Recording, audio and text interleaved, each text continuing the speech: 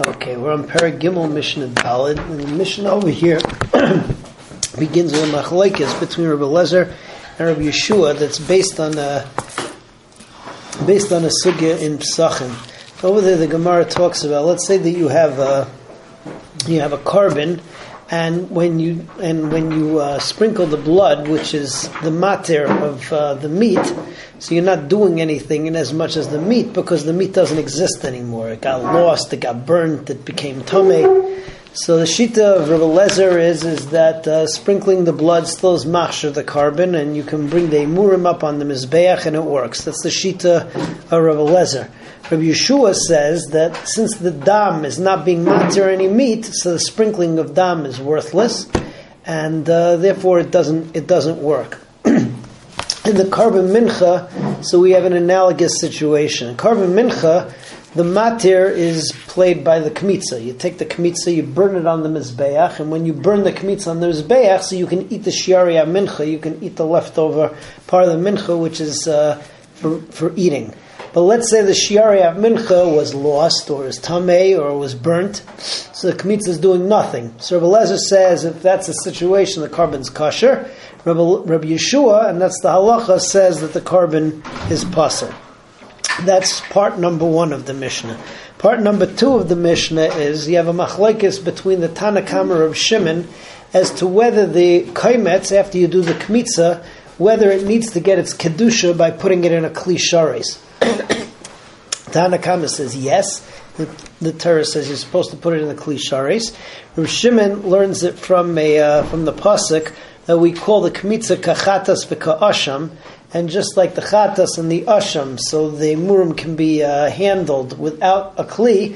So we learn that the kmitza you can do the same. We don't paskin like Rabbi Shimon, and the kmitza, unless it's put into a kli shares, so it doesn't have a kedusha, and therefore it messes up the carbon. So that's Mishnah Dal. Nitmu shiareha, if the shiarei mincha became tamei.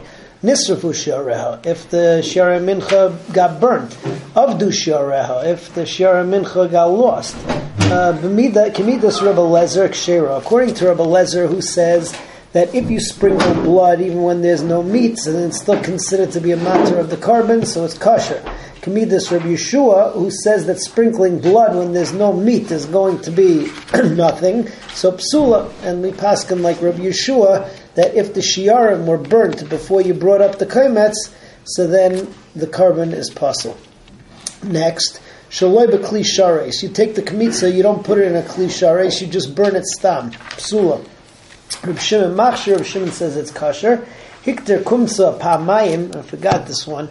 If you take the kaimetz, and the kaimetz generally is 2 kazesim or more, so if you split it up into 2 and you burn it in increments or in portions, so the halacha is that it's kosher. We learn from Sukkim that you're allowed to do it in more than one shot. Okay, so that's Mishnah Daled. Moving on to Mishnah Hay. There are many things in the carbon mincha that are by quantities. So for instance, you have a kmitza. Let's say that I don't do a kmitza, I don't do the 3 fingers and everything, I do a kmitza minus a kol shehu. Or isarin, the silas has to be an isarin of silas. I miss out a little bit. Or the wine, right? We have the different shiurim for the wine depending on what carbon they're coming with. Chatzi ahin, reviya ahin, shlishis ahin. I do a little bit less. Or the amount of wine, the amount of oil, the leg shemen or chatzi leg shemen, depending on what carbon, I do a little less. In all of these, since it was specified in the Torah, even if it's chaser kol shehu, it passes the carbon.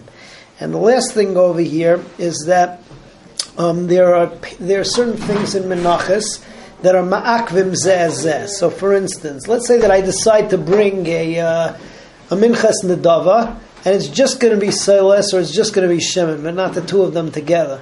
Now, the notable exception to this is that a minchas chayte or a minchas kenais is only silas with no shemen.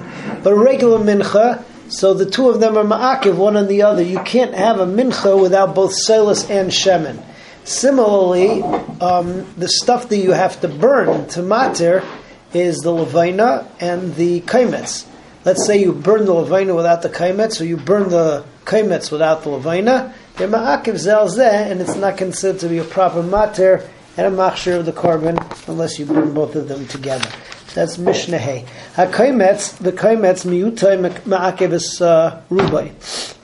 Even a miyut, even a kol shehu, it messes up the raiv of the Kaimetz. Ha'isar miyutay ma'akiv is rubai. Again, all of these, if you're missing a kol shehu, it messes up the whole thing. Hayayin, the nisuch yayin, miyutay ma'akiv es rubai. Hashemen miyutay ma'akiv es rubai.